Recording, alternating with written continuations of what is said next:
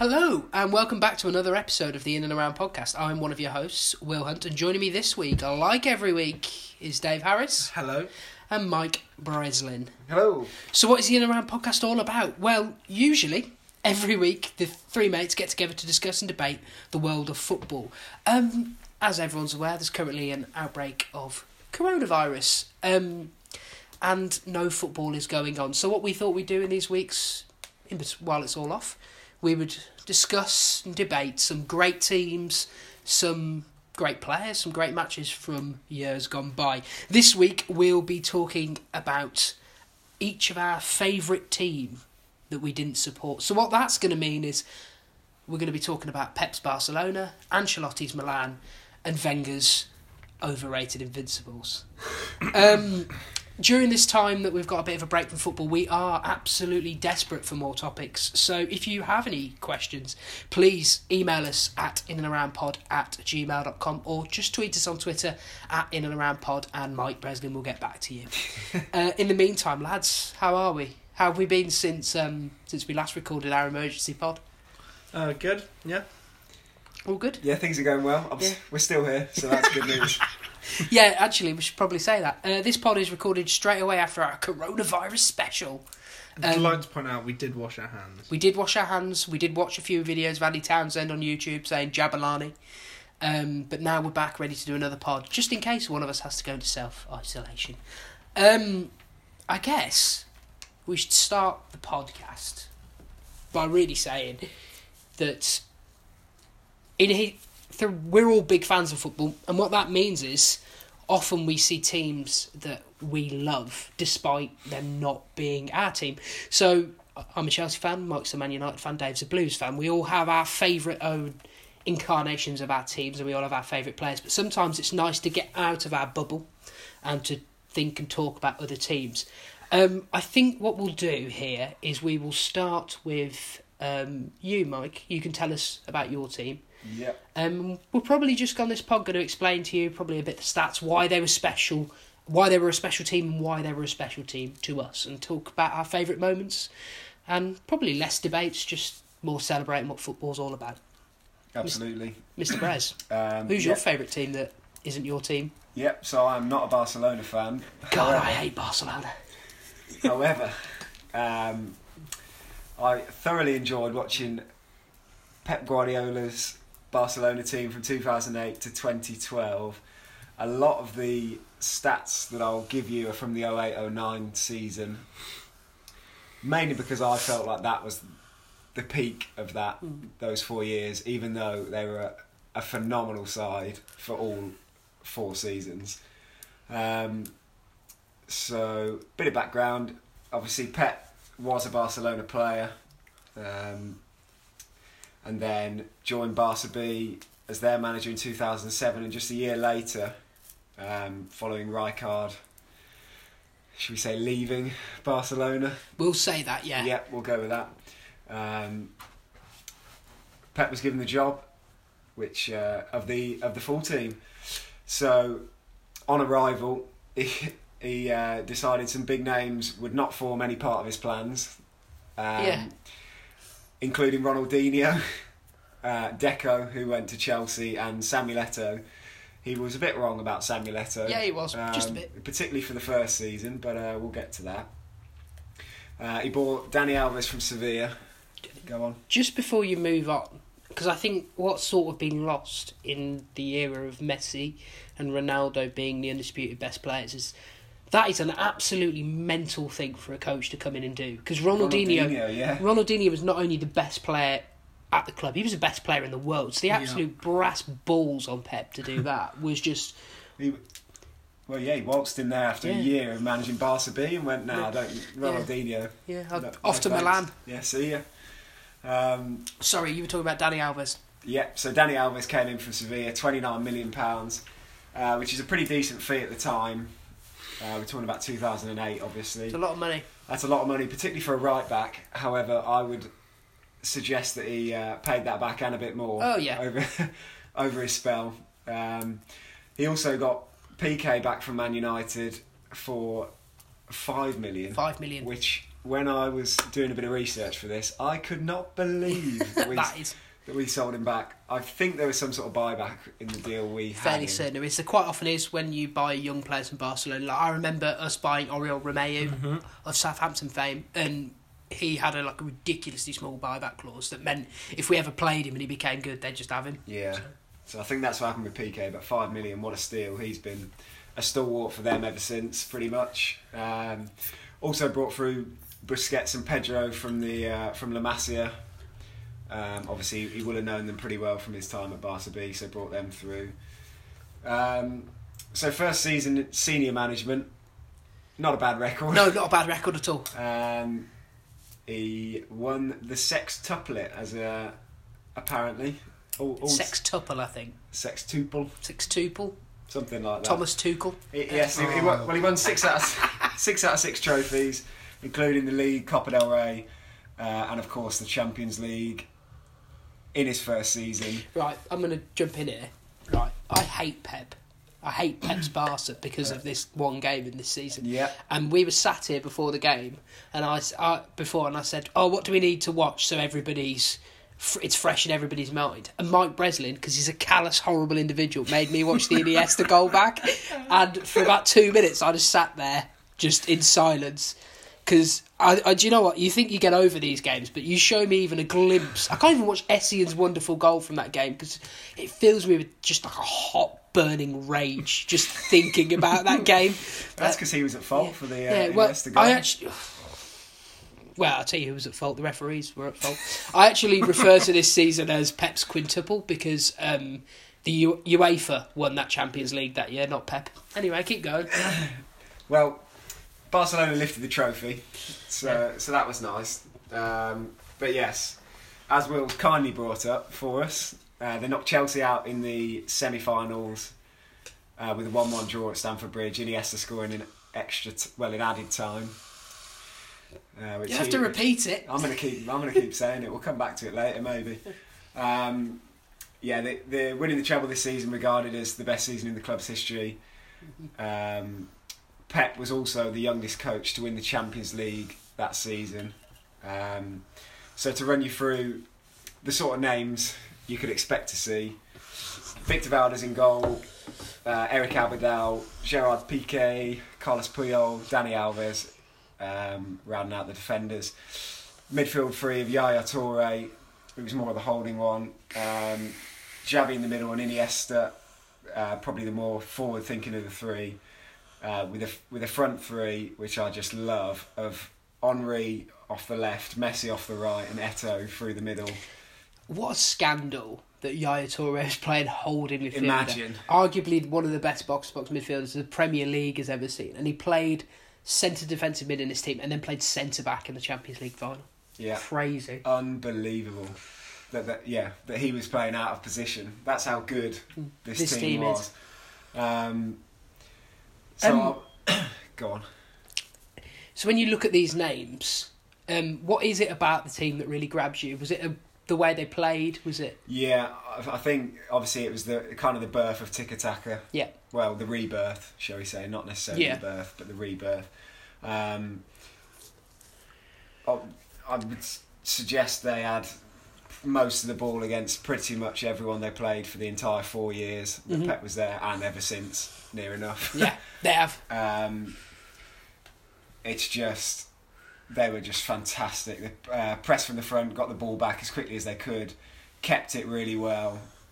Obviously, when you've got someone like Messi, even though he's young at this point, Henry, who is probably the best player the Premier League's ever seen, was there. Eto'o scoring a load of goals as well.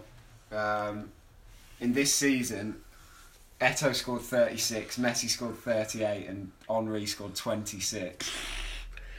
Which is, that is some front three. Oddly enough, this isn't even the best front three that stats-wise that Messi was ever a part of, was it? Yeah. Imagine. Mental. It gets better from here. Next top scorers. The next typical of top scorers is interesting because a few weeks ago I said to Dave he couldn't talk about Bojan, but I guess you can talk about Bojan now. Yeah, show some love. Bojan and Xavi, next top scorers on 10, so you can see how reliant they were on the front three. but man, did they deliver. Would like to point out Bojan was 17 in this season and was actually, he broke Messi's previous record of being the youngest player to play for Barcelona in the league. Obviously that's since been broken, but at the time, a player to come into the team at 17 and to actually score 10 goals in the league. How did he end up a failure? Somehow he's now at the MLS, and he's still only 31.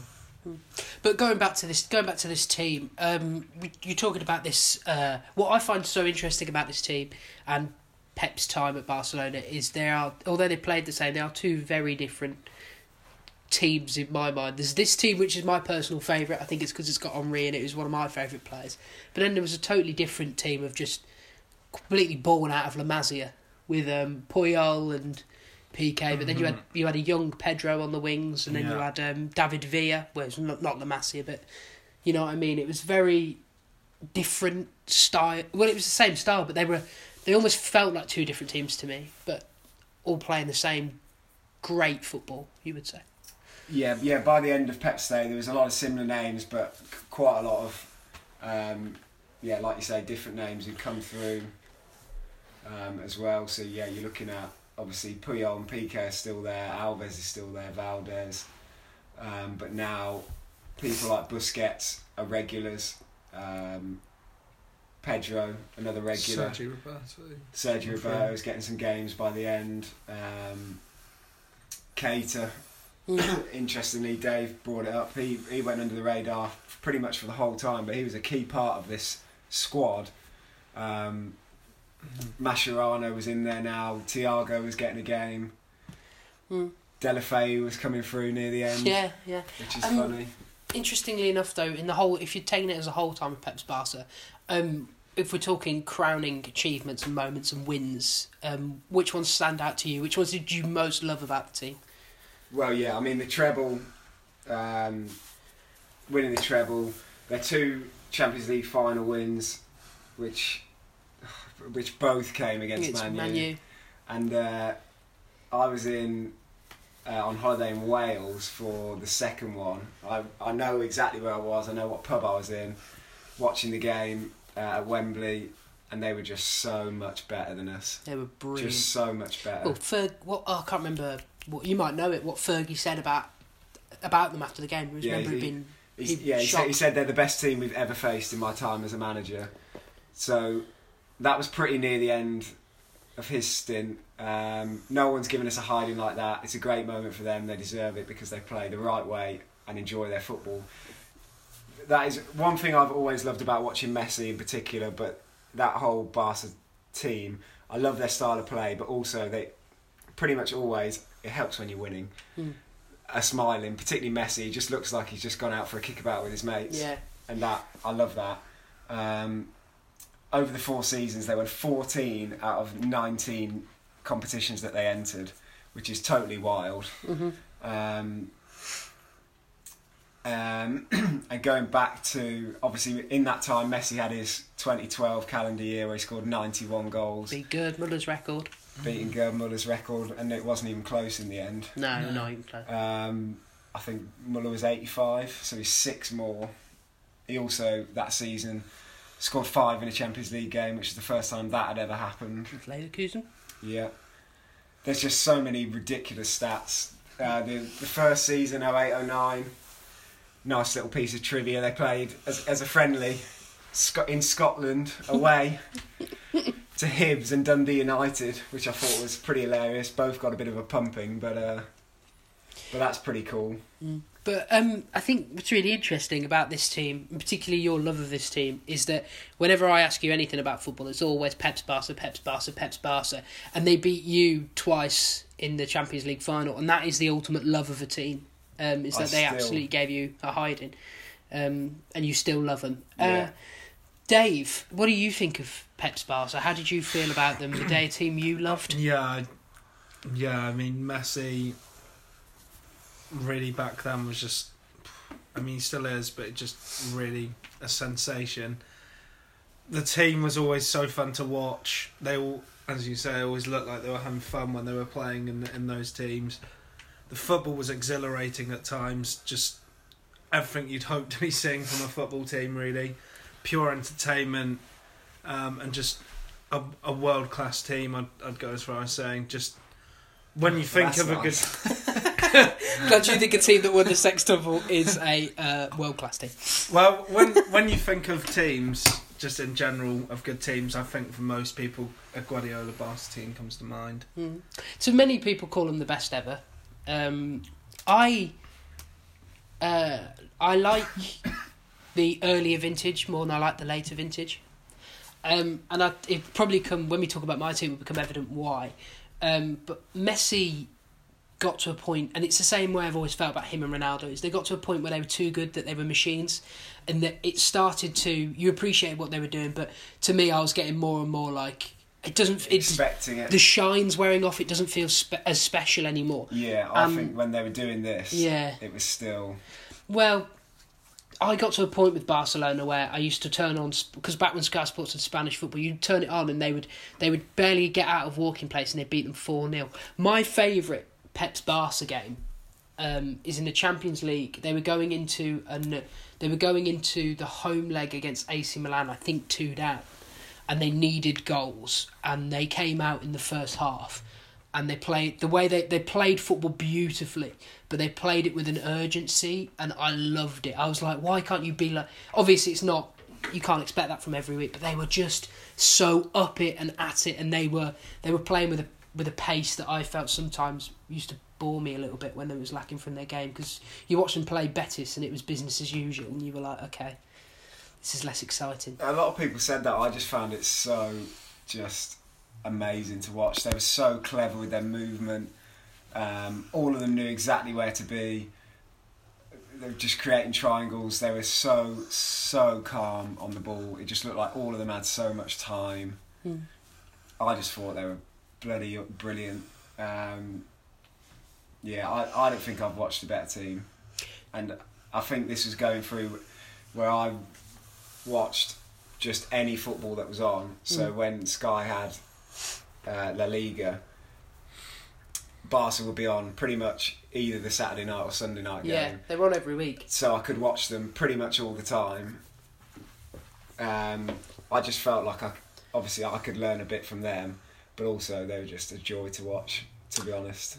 Some of my worst footballing memories are tied up with this Barca team. Even Iniesta. I mean, they made me a bit sick. And then beating us in 2 Champions League finals, but one of my all-time favourite moments in football came against the Barca team. So I think, for me, I loved watching them, but they were almost the perfect enemy, which is why I've got such a high respect for them. Also, quick side note, big fan of the kits. Yes, they were great. Particularly that first season. They've got obviously you've got the blue and red. Oh, that classic yellow. That yellow away kit, and then the light blue third kit. Yes. That's tasty. Yeah, is tasty. If that yellow away kit turned up, you knew you were in trouble, I think. Kits are a huge part in loving a football team. I agree, They're yeah. absolutely massive. I think I may have actually been over to Barcelona while Pep was there and got one of these shirts. I think my brother still has it. It's a cheap one, not the real one. If it doesn't say K to 17, Mike, what's the point? They're a truly fantastic team with some truly fantastic results. That's my story. I'm sticking to it. If you'd like to read a bit more, I did find there's a really good Michael Cox article on it on his zonal marking website, which we'll share on the Twitter when this episode goes out. And there's also a UEFA article about the greatest teams of all time, one of which is on the Barcelona in this period. Also worth a read if you're interested. No. So, it's me or you next. Oh, I'm happy to. Do you want to go? Yeah. Because I need to, before I get to my part, chomping at the bit. Before I get to my part about the team I love, I need to get all of my hate and bile out. And I feel like your next team, I'm going to be able to be a bit of a naysayer. Yeah, about. I feel so. Team for me is Arsenal's Invincibles. Just at the age, it was really where I started to actively get into football.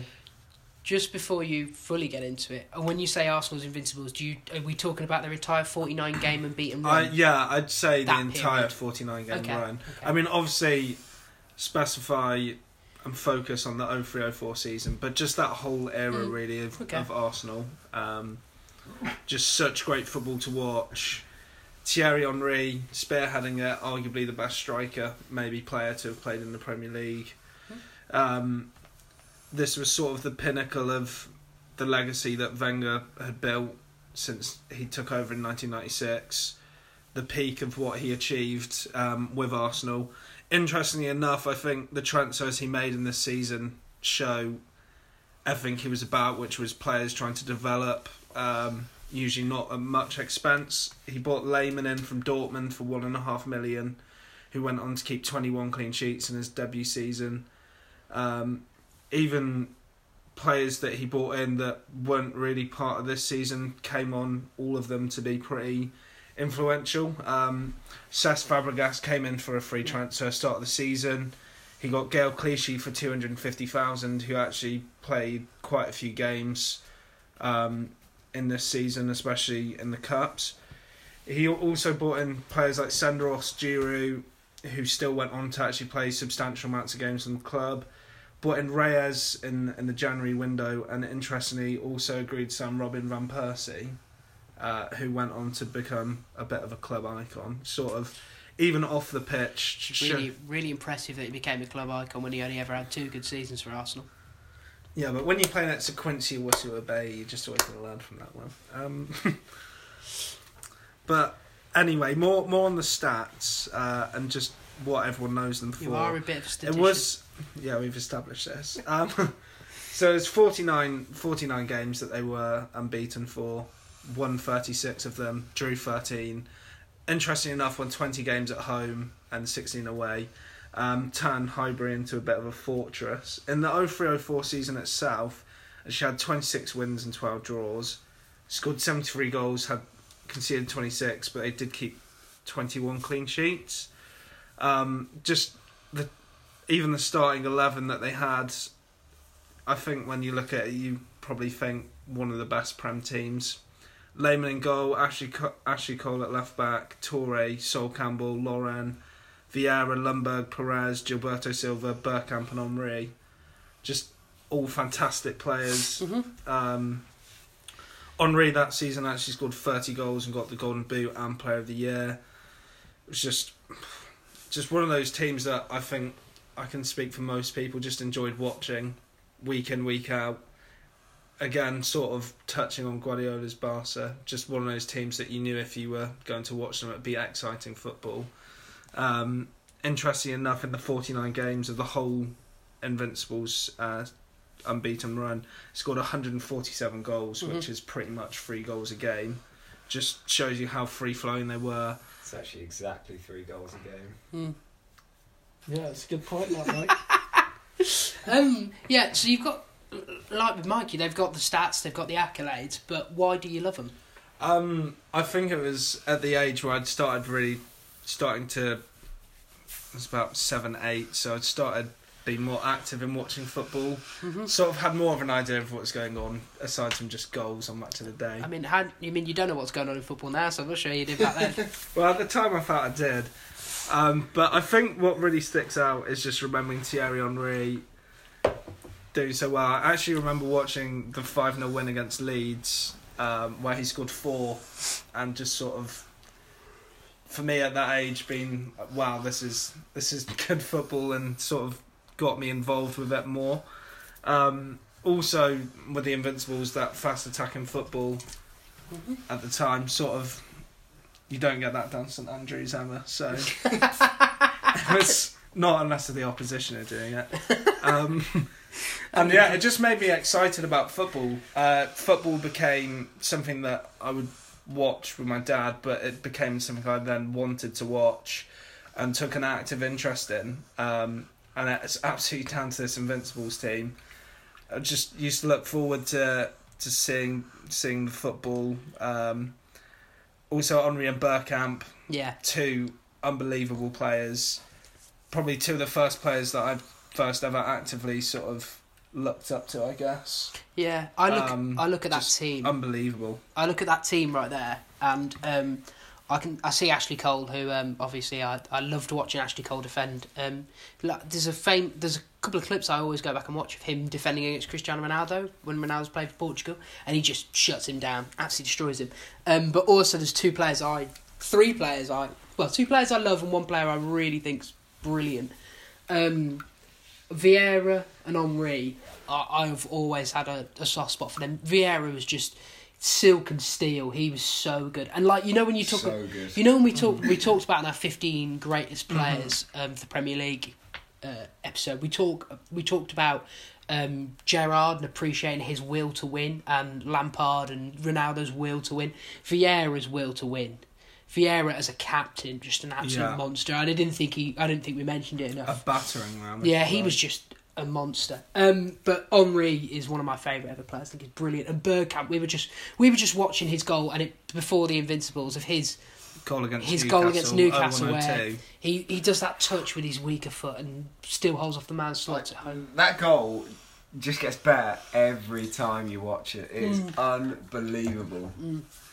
This team, it's got everything, hasn't it? Yeah, really, everything. Steel, ball players, brilliant technical. They had a cracking offside line. Their back line was perfect.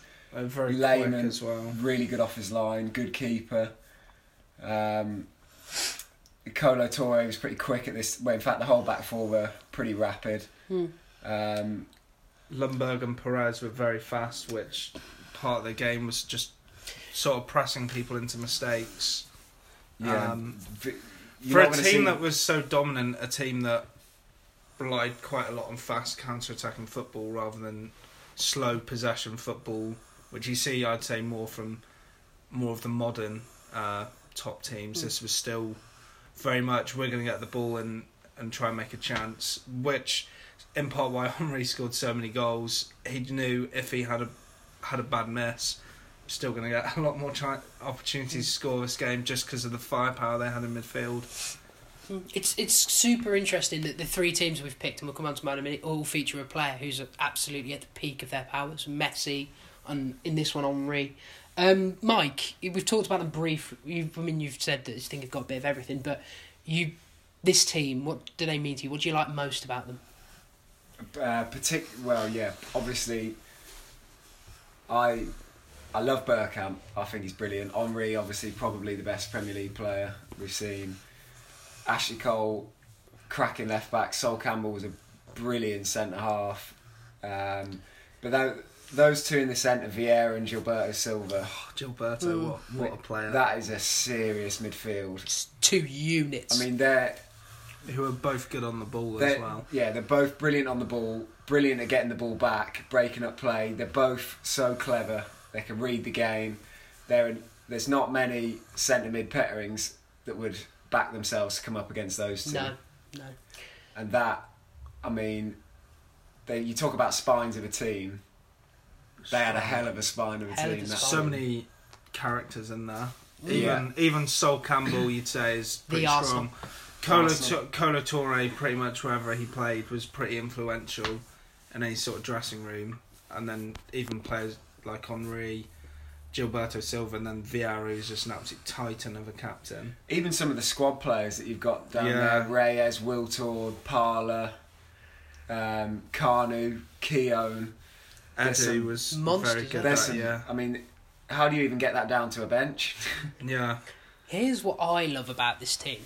And it's also sort of part of the reason why I was, I think, less keen on Pep's teams until Jose got along, was every great team needs a great rival. It's like in every great story, the hero needs to have a great villain. And Keane and Vieira is I think personally, the single greatest Premier League rivalry we've ever seen. And I urge you, if you haven't seen it, it's all available on YouTube. There's a documentary where they called Keane and Vieira Best of Enemies or something, where they have to sit down and talk about their rivalry and what happened and stuff, and then they have to pick. Keane picks his Arsenal 11, Vieira picks his Man United 11, and then they put them together. And it's got some absolute all-time sound bites from like Keno going. They were like, Vieira's like, why haven't you put Giggs in? And he goes, just because you had a great career doesn't make you a great player. And you're like, what? But it's brilliant, it's fantastic. But their rivalry, like, you talk about the amount of stories and great games that came out of them. That mental game at Old Trafford where Cesc Fabregas threw a pizza. Like, that makes you love football. Wiltord, the Van Nistelrooy missed penalty. Yeah, with Keown. There's so many moments between those two teams that are like iconic Premier League stuff. They're just, and that's what I love about football. I love the stories, and it's what I love about all sport. And this team, absolutely, apart from being brilliant defensively, offensively, were they just had a brilliant story to them and everything. I'm so glad that Man U were the team to stop them. Oh God, yeah. Could you imagine? Yeah, Man United in the end, wasn't it? 04-05. Yeah. Interestingly enough, with this team, we watched a Tifo tactics video before this, just so we could see if we remembered everything correctly. And if you want to see that, just go on Tifo Football on YouTube and search Arsenal's Invincibles tactics. You should be able to find it. However, what's really interesting, because obviously this is the peak of Wenger's career, and it was all never the same after this, and it all went a bit downhill. And what we found from these tactics was his tactics were brilliant, but the really special part of the Invincibles was them as individuals and how brilliant they were in working as a team. Every player could do exactly what he needed them to do, which I think is pretty clear from after this period, due to people moving away and players retiring. He never really manages to assemble a team where a lot of important cogs are all working at the same time, whereas this had literally everything. You had your two wingers, Lemberg Perez, Vieira and Gilberto Silva. Defence was just obscene, all of them fast. Toure and Campbell were absolute units. Bergkamp, Henry, and again the squad players as well could all come in and do a job. I mean, they are called the Invincibles. Interestingly enough, Preston actually were the first Invincibles in 1888/1889, which I saw a lot on Twitter when people were saying Liverpool were going to be the only team other than Arsenal. A lot of Preston fans jumped on board. I mean, that was when you had to get to the game on a horse. Yeah, and by the looks of that Preston team, well, it would have been worth it. But yeah, Arsenal are the only team to pull this off in the Premier League era. And interestingly enough, with Liverpool, it looked like they were maybe going to emulate it this year. And they've not really... Well, we don't know, but at the moment they haven't... They've lost and they don't look like coming particularly close to... No. To that. It's a tremendous achievement. They're a tremendous team. And it's nice that they made you love football, because, dear God, the Blues will make you fall out of love with it. I think we'll probably move on to my team now. And unlike you two, I've picked a slightly longer span for a team. And unlike you two, I've got less stats and facts for why I love this team, and I'm going off sheer raw emotion. My team is, I want to talk about Carlo Ancelotti's Milan. Now, I've sort of bookended it with 2 Champions League victories. Obviously, in 2003, they beat Juventus in the worst Champions League final of all time at Old Trafford. And then in 2007, they beat Liverpool in a famous rematch with Pippo Inzaghi getting 2 goals. I want to talk about them in between this time, and they sort of starts with the arrival of Kaka, who I think we'll probably, before we get into the rest again, we'll just take a second just to talk about Kaka. Because in 2007 he was the best player in the world, he won the Ballon d'Or. But before we started here, we watched 2 of his greatest moments. One was a pass, one was an assist. We watched his goal against United, where Mike was raging at Gabriel Ancer and Patrice Evra, not understanding what they were doing. I have no idea. Still to this day, no clue what they were thinking. And then the other one we watched, which in the Champions League final, I think arguably one of the greatest passes ever, where Kaka actually spins Steven Gerrard right back into his box and then plays the ball past a sliding Jamie Carragher for Crespo to dink over the onrushing keeper. Was it? Yeah. There is literally... That blade of grass is the only place that Carragher can't get there, and the keeper can't get there, and Crespo gets there, and he puts it exactly there. You think of the variables going into that moment for that thing, and I think when you talk about teams and why you love them, it's moments for me as much as it is winning stuff and great tactics or anything like that. It's moments like that goal which made me love this Milan team. It doesn't help of course it helps them that they've got King Carlo in charge. He's one of my favourite ever managers with his errant eyebrow. Or kind Carlo, if you want to Kind- look I at, saw Kind that, Carlo. and I was document. like, is it King or Kind? It is kind Carlo. I spelt him wrong, and I spelt it wrong in our document. He sort of played a really quite weird formation, which has actually gone down as like the Christmas tree, because it's 4-3-2-1. And what it basically meant was he had Dida in goal. This is before Dida embarrassed himself. I can't remember who they have at left.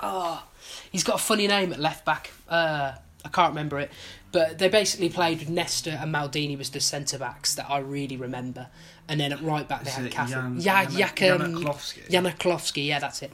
But he was the one I always forget about. And then they had three. They had Pirlo in a deep role, and they had Gattuso and Ambrosini sort of either side. And then the two, they had Seedorf and they had Kaka, and Kaka was in a free role, and that was what was so special about this team, is that Kaka was brilliant, and they played to his strengths, and they had some great strikers when you think about over the years. They had Crespo, Shevchenko, Inzaghi, and by the end they'd got Ronaldo 9 too. Yeah. But you just think about some of these players, and you just look at them. You say Pirlo's arguably one of the greatest deep line midfielders ever.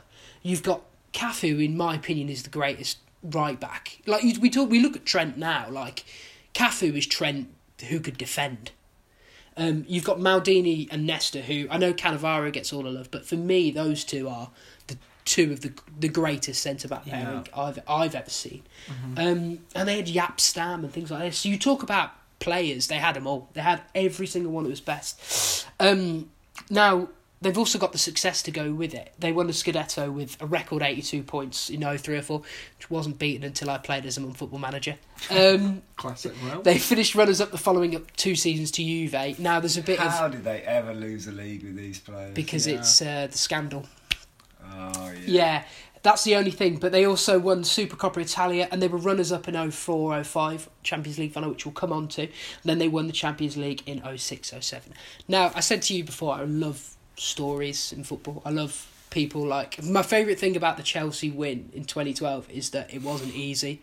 And if you ask me if I could change a game, would I change the Iniesta one? No, I wouldn't, because it made it all the more special when they finally won it. And these guys have the all-time, I think, greatest redemption story in terms of football, because... On the biggest stage. On the biggest stage. Because you want to talk about the greatest games of football of all time, you're talking Istanbul is in there. Yeah. And it's in my No mind... doubt. In my mind, it's an all-time great bottle They were job. celebrating at half-time. Yeah, it's an all-time great bottle job that they just shouldn't have done, because they're so much better than that Liverpool team. Pretty much, you could go man for man and just... I wouldn't, if you're putting Gerrard up against Kaka, I'm taking Kaka. I mean, if you'd have to game it, so you put Gerrard up against like Ambrosini or something. Also, Rui Costa was in Rui Costa was in there early, but Rui Costa for me is not the team I'm thinking of. He's not the one that's excites me in a way. Serginho was always in there as well. He was, yeah. But when I think about that, I think about that Champions League final, because it's such an important game in history, and it sort of made me love them, because we mentioned it earlier when I talked about that Pep team that won everything and was super dominant. I don't like teams that don't lose. I don't like teams that are like machines that are otherworldly. I like teams that are human, because I feel like that's easier to empathise with them and to understand where they're coming from. Like, I was reading Pirlo's autobiography, and he said he was so broken after the Champions League final that he almost retired.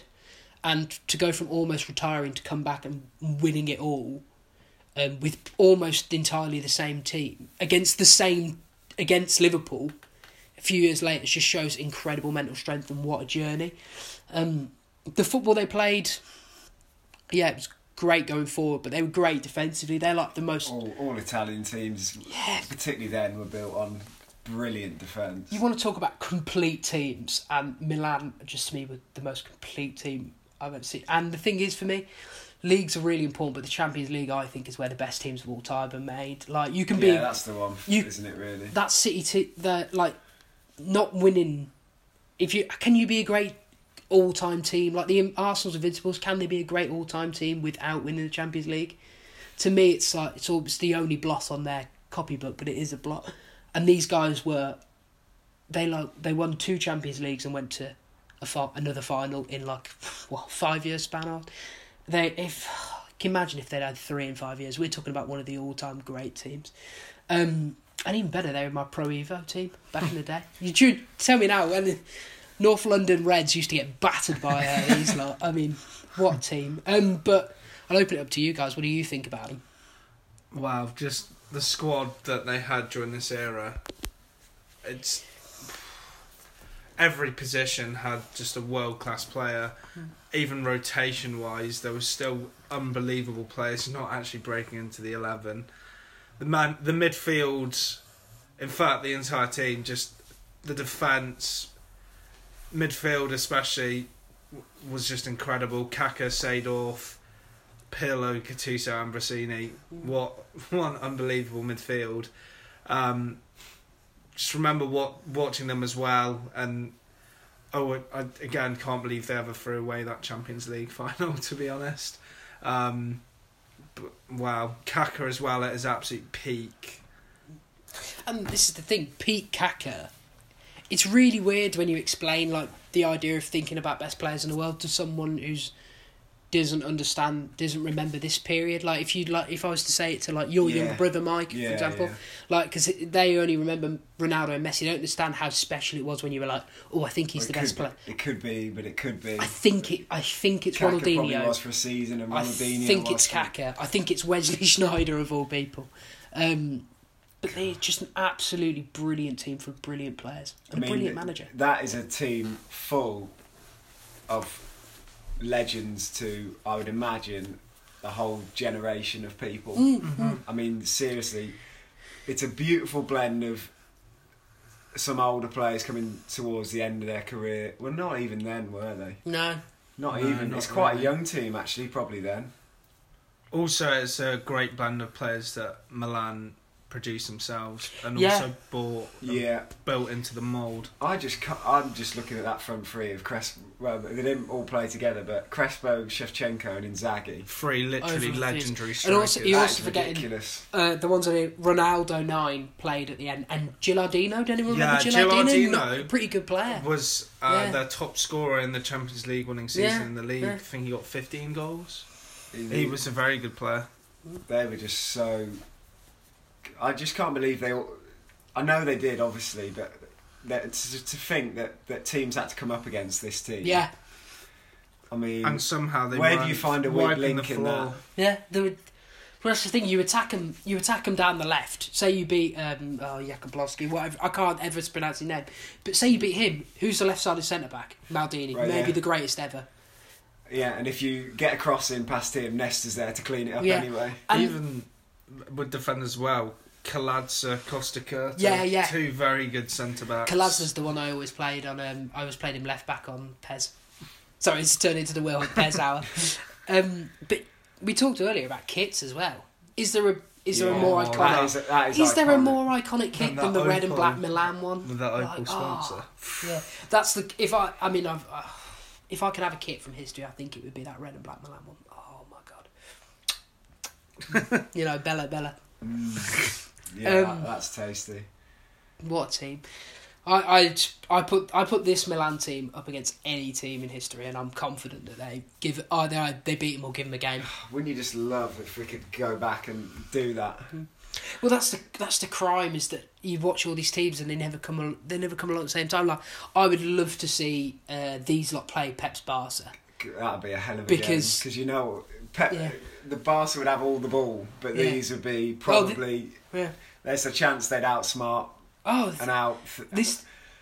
just out clever and everything. And I must admit, if you haven't read Pirlo's autobiography, it's a must read, because it doesn't go into this team as much as you would think it would do, but the little snippets it gives you of how they used to deal with Gattuso and things like that. And there's just characters in this team, like Gattuso's a madman. He's running around the pitch like spitting and snarling. He's just... They weren't perfect, and that's what I'm getting at. They weren't perfect, but they were really lovable, and that's why I love them so much. Just quickly, if you round robin, they all played each other, these 3 teams. Who wins? Wow. God. Yeah. I don't know. I really don't know because all three of them were so brilliant. Yeah. They all were brilliant in different ways as well. In terms of just pure attacking, you'd probably back Pep's Barca team. I reckon Milan, only because whenever I've played football, the defenders always in training always beat the attackers, and they would just not concede Attack goals. wins games, defense wins titles. I'd put Milan up, not by a lot, but I would put Milan up. However, But it could go, if you're only playing 2 games, it could go anywhere. could go anyway. Yeah. What we will do is we'll ask you on Twitter. If you've got a particular opinion on which one of these teams will win, please let us know by emailing us at inaroundpod or voting in the Twitter poll that will go up on the same day as this episode. We'd also like to know what your favourite teams are. Yeah, please actually share with us because we'd love to remember some of the old classic teams. Yeah, because it's been a lot of fun to put together. Yeah. I mean, the three of us have thoroughly enjoyed doing this, haven't we? Because we've got a chance to go back and think about those old classic teams. Reminisce a bit. Yeah, from our childhood and when football was ongoing, not stopped by a deadly virus. I think, lads, that will do it. However, I think what we'll say is, again, if you've got a topic or question that we can talk about or debate during this period of downtime, please let us know by, again, emailing us at inandaroundpod@gmail.com or by sending us a message on Twitter at inandaroundpod. You can follow me at WillHunt17. Dave, where can the people follow you? At Dave Harris _44 on Twitter. And Mike, if the people want to follow you, where can they follow you? At Mikey Breslin on Twitter. I don't really tweet on there, so you may as well just follow me at the In Around. For the third plug of the In and Around tweet. We'll be back next week with a new episode, probably based around. I think we're probably going to do what match would you change in history? Yeah. What one match in history would you change if you could? Might have got a preview to one of my answers in this episode. However, please let us know yours on Twitter again. Get your shouts in at In and Around Pod. Anyway, thanks for joining us. Thanks so much.